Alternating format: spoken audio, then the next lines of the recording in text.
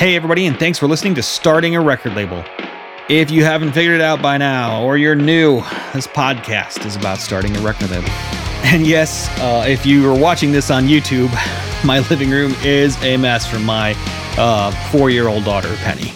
Sparkles and glitter, gosh, everywhere. It doesn't come off of anything. But anyway, if you could do me a favor, stop and subscribe real quick. You have no idea how much that helps out podcasts, because all the big podcasts, whether it be Spotify or Overcasts or Apple Podcasts, they don't do a heck of a lot to help promote podcasts.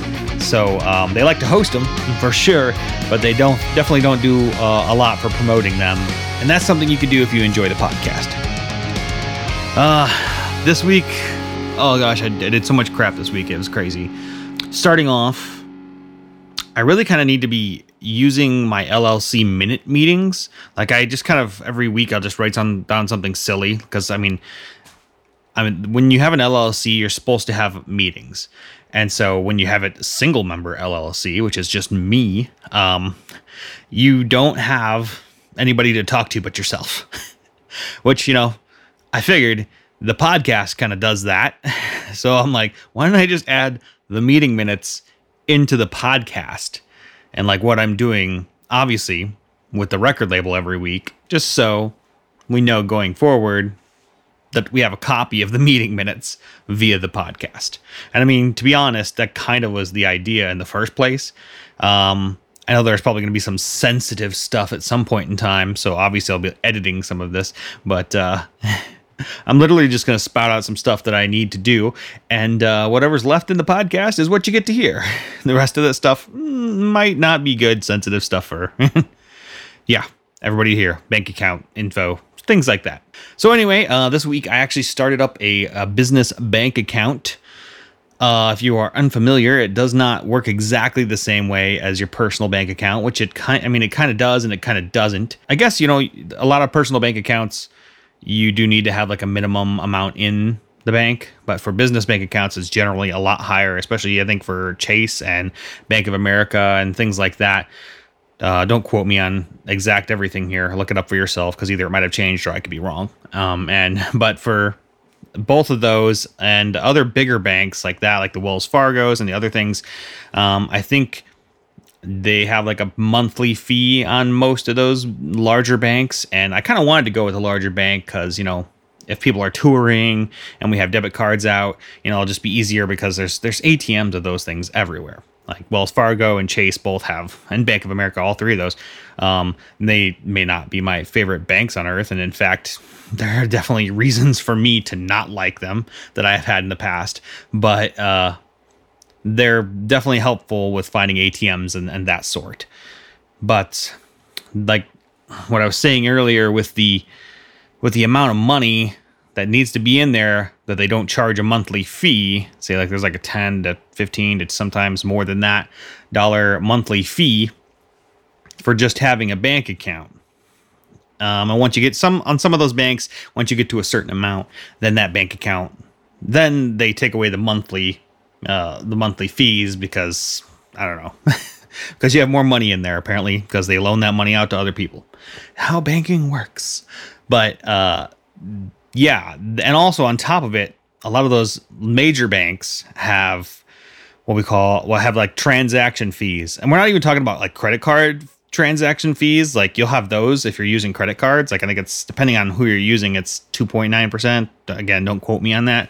Depending on who you're using, Stripe or whatever it is, PayPal or whatever. But transactions, even bank accounts are going to charge you for every transaction that you make. Unlike in your personal bank account, say if you went to Taco Bell and then you went to Walmart and then you went to a comic book store and then you et cetera, they're not going to charge you for those.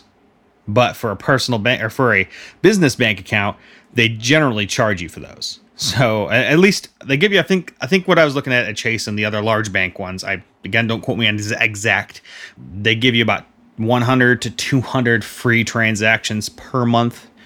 And that's not going to be a big deal at the beginning, but I know down the road that might be a big deal if, we're selling a lot of things, and you kind of want to be hopeful. You definitely want to think you're going to sell a bunch of things. And so following that, I considered getting into the Chase and whatnot, especially since they're right down the street from everybody. But I chose against that for now because it'll just be another thing eating away the money that I've been putting away. So instead of using a big bank, I started looking for like a bunch of other little banks. There's a ton of like little tiny ones that are starting up specifically for startups. I'm going to actually tag this video in the description, whether this be on YouTube or on, the podcast website, or on whatever podcast app you have. But it's just a video by a guy named Eddie Yoon, I think his name is.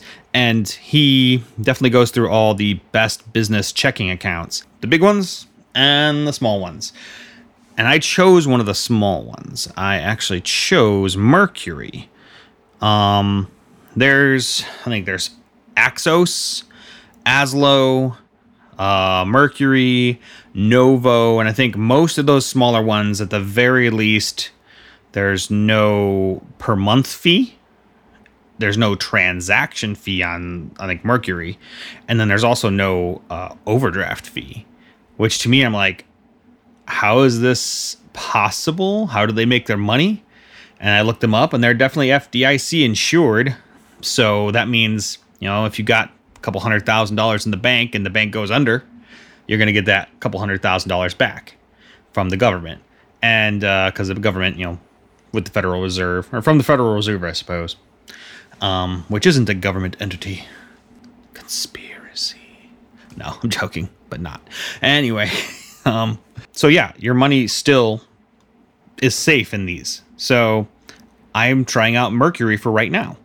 And that doesn't mean I'm not going to change later, but I love the idea of no transaction fees. And I love the idea of no monthly fees. It's cool that there's no overdraft fees, but I'm the kind of person right now that's completely against spending money you don't have. So all my credit cards are cut up. We actually just paid off the last one. And that we started that at the beginning of this year. I know this is a little bit of a tangent, but at the beginning of this year, I was like, you know what? We can't be doing the month thing anymore. And I feel like most Americans, and I guess most people have a problem kind of with budgeting. It's definitely something we weren't taught in grade school, at least. And so at the beginning of the year, I, with my wife, decided we need to just pay off all of our garbage. And so actually we took a class, and it was like Dave Ramsey class, which I would completely recommend. Just awesome. It is like a bit religious if you're not religious, but besides that, all the best information for trying to get out of debt. And it was so helpful because even throughout this crisis, we've been able to kind of put money away on a debt. And we think we paid off all of our debts except for our student loans now. And so that's such an amazing feeling, right? So anyway, long stupid story. The business account is Mercury, obviously. So that's cool. And I'm interested to see how it works and see. To be honest, I kind of want to see how they make their money, because to me, zero of all those fees kind of gets me questioning, like, is it just you're using the money as collateral like a bank usually does? Like you put your money in the bank and they actually loan that out to other people through the magic of the monetary system. But we'll see. All right, next part. Next thing we did this week, working on my website. If you didn't listen to the podcast last week, I checked in with my friend Jesse Pennington. He works with medium to large size businesses with websites, and he uses a system called HubSpot, which is really expensive. Like if you got a big business, then that's, it's worth it. It's not a Wix. It's not, Squarespace. It's not WordPress. And that's what we talked about. We talked about, hey, which of the lower tier things for smaller businesses would be the best to kind of start off with. I'm not going to tell you what I chose, because I'm actually doing a YouTube video on that to say, hey, I went through all these and here's what I chose. And I'm still actually in the process of doing that right now. I was like, I need to finish this podcast tonight. So I was creating some websites and I stopped it and I was like, I need to get this this podcast done and out in time for Monday morning. So right now I'm doing the podcast, but I'm also currently working on the website. And Jesse's been a good friend, and every day, I think, or every other day this week, he's like, hey, what are you doing? Have you finished that yet? Kind of trying to help me along. And I definitely really appreciate that. So Jesse, if you're listening, thank you. But which would lead me on to the next thing I've done this week. So far, I started my bank account. I was working on my website, and the third large portion of what I've been doing this week, and then this final thing actually took up the majority of my week. I've been trying to make my own content for A Band's Life, the podcast and video YouTube page. And one of the things, besides the working on the website thing, which is going to be a video soon, the thing I've been working on this week, gosh, Josh, focus, is making a mixing and video editing desk. I've actually, been looking for a new desk. I have this raggedy old desk, and it is garbage. And my kids usually dump stuff on top of it, like, hey, Dad, I need you to look at this, or this is Dad's, I'm just going to drop it off over here in his desk or whatever. And I hate this desk so much. And the video, I'm sure, will talk about it. But I need a new one. And so it's going to probably fit in the same little corner that the other one's in. And I just want it to look nice, and I want it to be wood. So I'm making my own. And I know that you can get a pretty cheap wood top from IKEA for like $100 plus, and then you add the legs or whatever that you have on top of it. And I know a lot of YouTubers use this, I think it's the Gerton IKEA desk, to where you can even, I think you can sand it down and stain it any way you want, which looks really cool. And definitely interested in that. Me being a glutton for punishment, decided, hey, I watched a lot of YouTube videos and saw that people can DIY their own desk like that. So I thought, hey, why not see, because they were like, oh, it's cheaper. We'll see in the end if it's cheaper or not. So I'll have the desk, like, hey, this is the one that I made at home versus the desk that's at IKEA. And so it'll be kind of fun to see, for music editing, video editing, computer area desk for musicians and whatnot. It'll be a cool little content piece. So I've been doing that like all week, and I thought it would take a little bit of time, and it took a heck of a lot of time. I think we're on day 5 now. I'm routing the thing tomorrow morning, and I'm going to be staining it and sealing it and everything else the next day or so. So yeah, if you're interested, hop on over to the A Band's Life YouTube page. I'll link that below as well. I think that's always linked below. If you don't know, A Band's Life was a podcast that I started a few years ago. I set out to interview bands and artists and whatnot to see how they're kind of surviving in the new music industry. And what I found out was, A, people don't respond to you ever, especially bands. Bands are the worst at not responding. Dude, I can talk to like huge digital marketing people or whatever, and they'll actually respond to me. Bands don't respond to jack squat. Anyway, that's what I learned from the first thing I learned. And for number 2, the ones that did respond and the ones that I got on the podcast, at least most of the ones that I got on the podcast, I enjoyed and I liked. One, I actually lost all their footage, the last one. Sorry, Noah. But for the most part, people weren't very interested in doing anything new with the music industry. They were kind of still stuck in the idea that, you get signed by a record label, the record label does everything for you, and all you do is sit there and make music. And that's not what I do. And that's not what my record label is going to do. Obviously, you've heard this a billion times. If you haven't, hey, welcome to the world of starting a record label and Not Today Robot. Basically, it's going to be a lot of content, video, doing songs all the time, writing songs all the time, releasing songs at least once a month. More than writing an album like a year and being done with it. And I know the Spotify CEO came out the other day and basically said the same thing. He's like, hey, people need to be releasing music more often and probably more like single based. And he got like a huge bunch of backlash for it. But that's what the industry is. Like, things have changed. And so if you're not into that, then cool, that's totally fine. But that's what I'm doing as a record label. So if you are into that, head on over to nottodayrobot.com. There you can enter in information and fill out the form. Say, hey, what's your website? I'll come and check you out. Kudos to the guys that have sent stuff over, because I've been meaning to send you guys back an email of saying I appreciate it and I'm liking a lot of what I hear. I have a giant spreadsheet at the moment of bands and artists that I'm going through and saying, hey, I'm going to start contacting some of these. I really like some of these ones. Some of them I'm kind of sad, like, okay, they're overseas. I wonder how that would work if we did do this. And so hopefully in the near future, I'll be having those guys on the podcast. But anyway, the mixing desk. Gosh, Josh, you talk in circles. The mixing desk hopefully will be done and uploaded this week.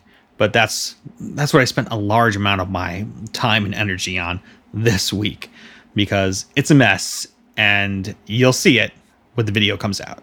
One of the last things I did this week, it was probably one of the quickest things I did, and it's pretty funny. I love pop punk and ska even. Like ska from the 90s is kind of what I grew up in, and pop punk, and I was in like hardcore punk for a while. All that kind of underground genre I loved so much. And I saw the other day that Chris DeMakes from Less Than Jake, he has a podcast for one, so I'd subscribe to that. But he apparently does songs for people. And so he'll write you a song, like, if you want a song for your kid's birthday or for your wife or whatever. And I even found out that the Pop Punk and Pizza podcast, gosh, say that freaking 5 times in a row. I found out that their podcast actually had him do their intro song as well. So I'm considering having him do just a short intro song, something like, Josh starts a record label or something silly just for the beginning of it. I've been using just some track I bought a while ago that, you have to worry about using licensing when you're doing podcast stuff. There's a lot of free YouTube stuff, but it's either corny or it doesn't really fit what we're doing. So, guys, let me know if that sounds cool to you. Definitely all my friends that grew up in the 90s and loved ska have told me that it's a good idea. But I'd like to know from you guys. So send me over an email, nottodayrobot@gmail.com, or just give me a shout out. That'd be great on any of the social media stuff. All right, let me see if there's anything else for this week. Gosh. I secured a couple of podcasts coming up. But one of the guys is Mike Fasano. He's a drummer. He's really well known. He's an amazing dude. He's a super nice guy.